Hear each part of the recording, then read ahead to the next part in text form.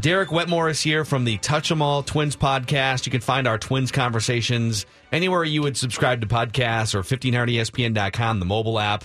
Some bad news was delivered to basically every team in baseball not on the West Coast and or spring training in Arizona.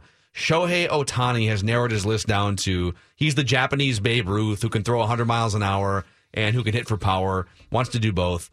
So the Twins were checked off of his list. And 23 other teams were as well. And it's like San Diego, it's LA, Seattle, and then the Cubs and the Rangers are the only non-West Coast teams, but they have spring training in Arizona. So the Twins can move on, right? It's disappointing, but you have to move on. The Twins, I think, thought they were in the sweepstakes, and it would have been a big ad for them. But there's a couple other things that I think they can do with that money now, and their offseason's no longer going to be tied up by the pursuit of Ohtani. Now, I think if you're the Twins, you just turn the page and you hit it like it's any normal offseason because this was a unique part that you had to pay a lot of attention to. Now, it's time to get down to business. Where does this pool of cash now go to? Do you hold it? Well, do you go out and spend it now on other players? How do you go about approaching this? So the Twins have a little bit more than $3 million. I think there's two things that they could do with it. Okay. The first, and this might be what I'd recommend, is there's 7 teams that are still in on Ohtani. Some of them are probably going to need a little bit of extra signing bonus money. Now, keep in mind, it's not that you're trading them $3 million or whatever. It's you're trading them the ability to spend that $3 million. So if you're the Padres and you're in the Ohtani sweepstakes, but you don't have the money that the other teams do, you could send a prospect to the Twins for a couple $1 million of international spending money. That's probably what I'd do if I was Minnesota right now. I'd call the 7 teams and I'd say, who needs some extra space to spend on this guy? You're moving on to the next round. Congratulations. Now trade for our money. We'll take your prospects. And then that deal could be, because it's too risky to make that deal if you're one of those teams without an assurance that Ohtani's coming to your team.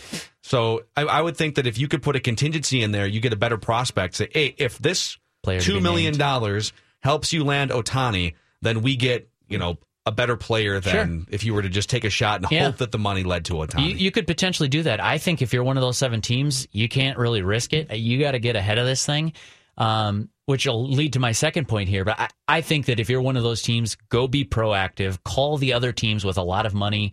That would be the Twins and the Yankees, by the way. Both have more than $3 million.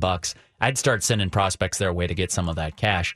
The other thing that you could do with the money if you're the Twins, remember Major League Baseball just punished the Atlanta Braves, made them release a bunch of international free agents that they'd signed in last year's class. Those guys are now free to sign starting today. Today's the first day that they're allowed to sign. In fact, I just saw a note on Twitter from Buster Olney that the guy who was considered the top player in that class at the time of signing, Kevin Maitan, the former Braves prospect, big name when he was signed. He signed like a $4.25 million signing bonus.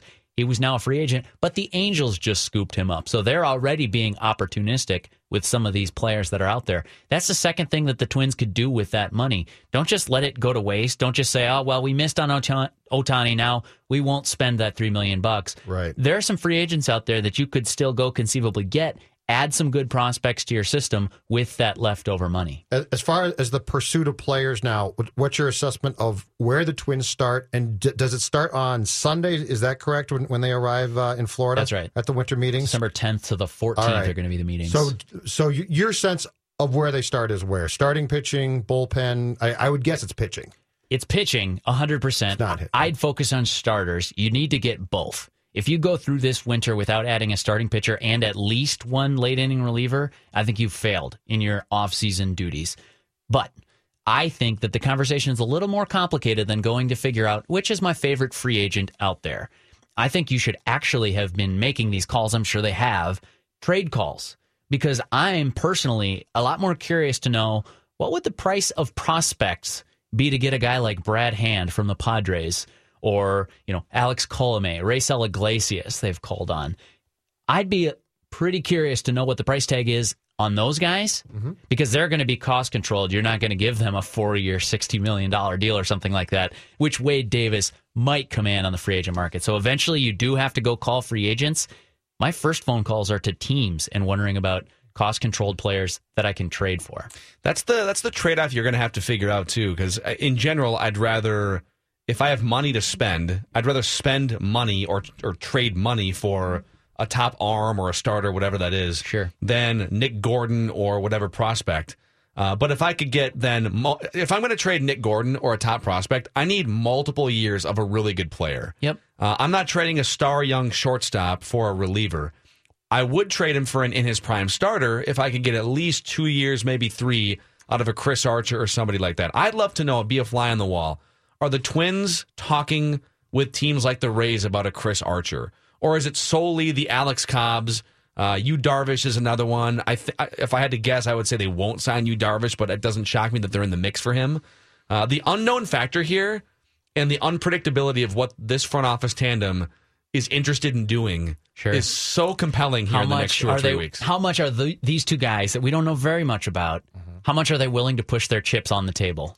Right? That's going to be really fascinating to see for a mid-market team. I think your point is dead on, Phil, about preferring to trade money, because you think about it this way. It's going to get a little nerdy. Game theory.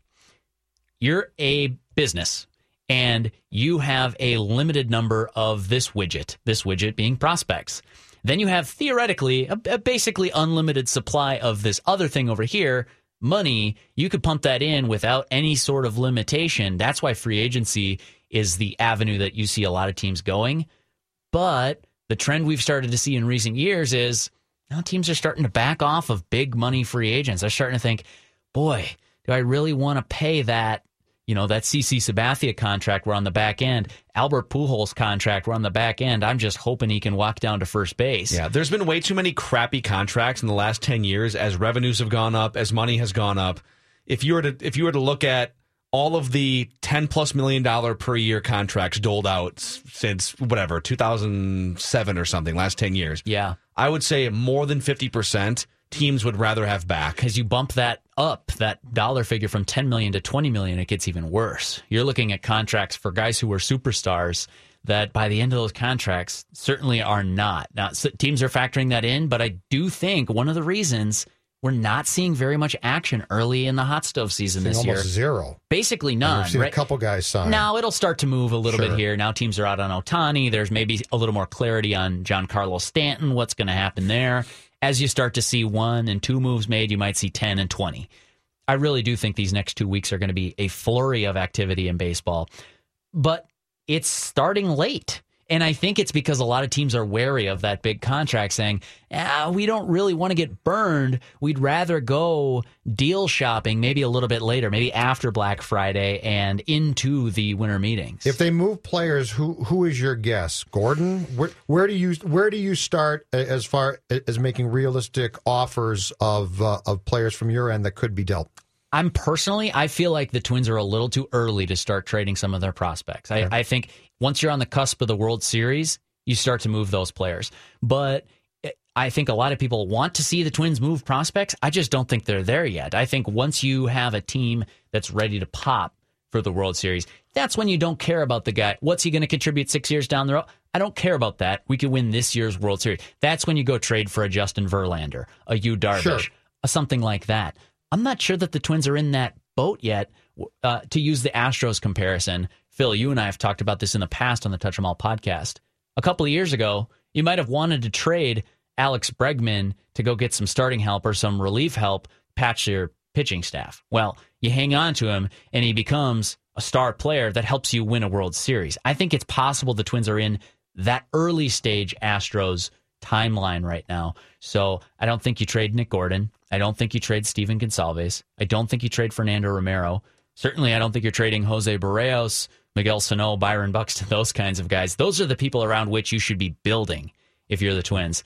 Would I trade a fringe guy? Maybe someone that I have questions about? It's Eddie Rosario or Max Kepler or Jorge Polanco.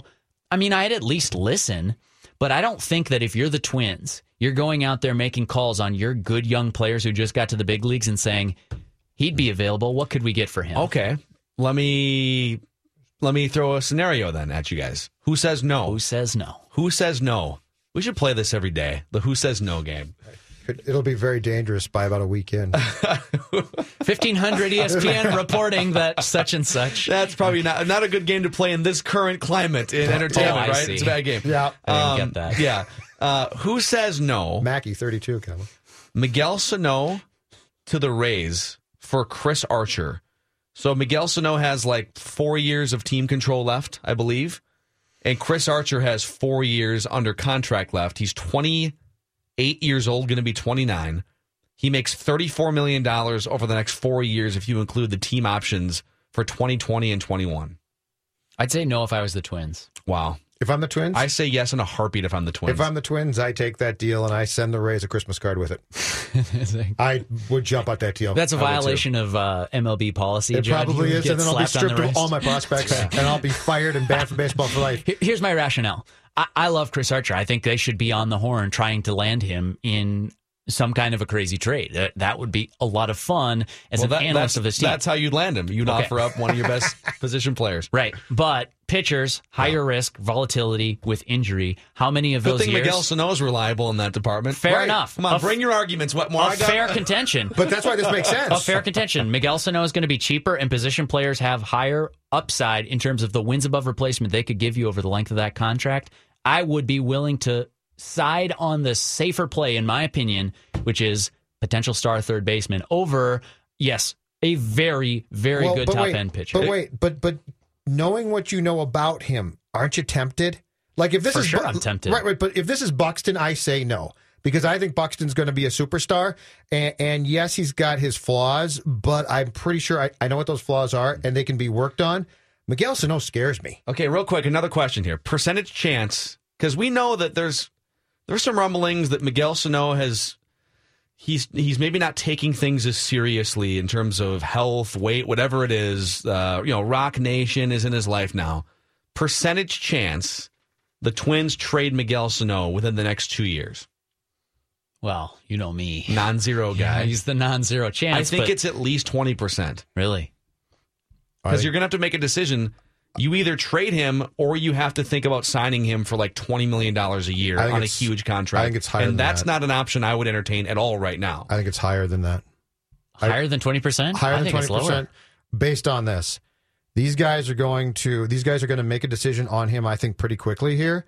And if that decision is we can't rely on him, as Phil just said, they're never going to sign him, and they're going to be smart enough to try and leverage him while they still can. This is the type of guy who's going to reach, if he continues down this path, he's going to reach that time where teams are like, oh, well, we'll take him, but boy, right now the but I don't think exists yet. I think you guys are too down on Miguel Sano, and I think this is a very premature conversation because I think you can say there are premature evaluation.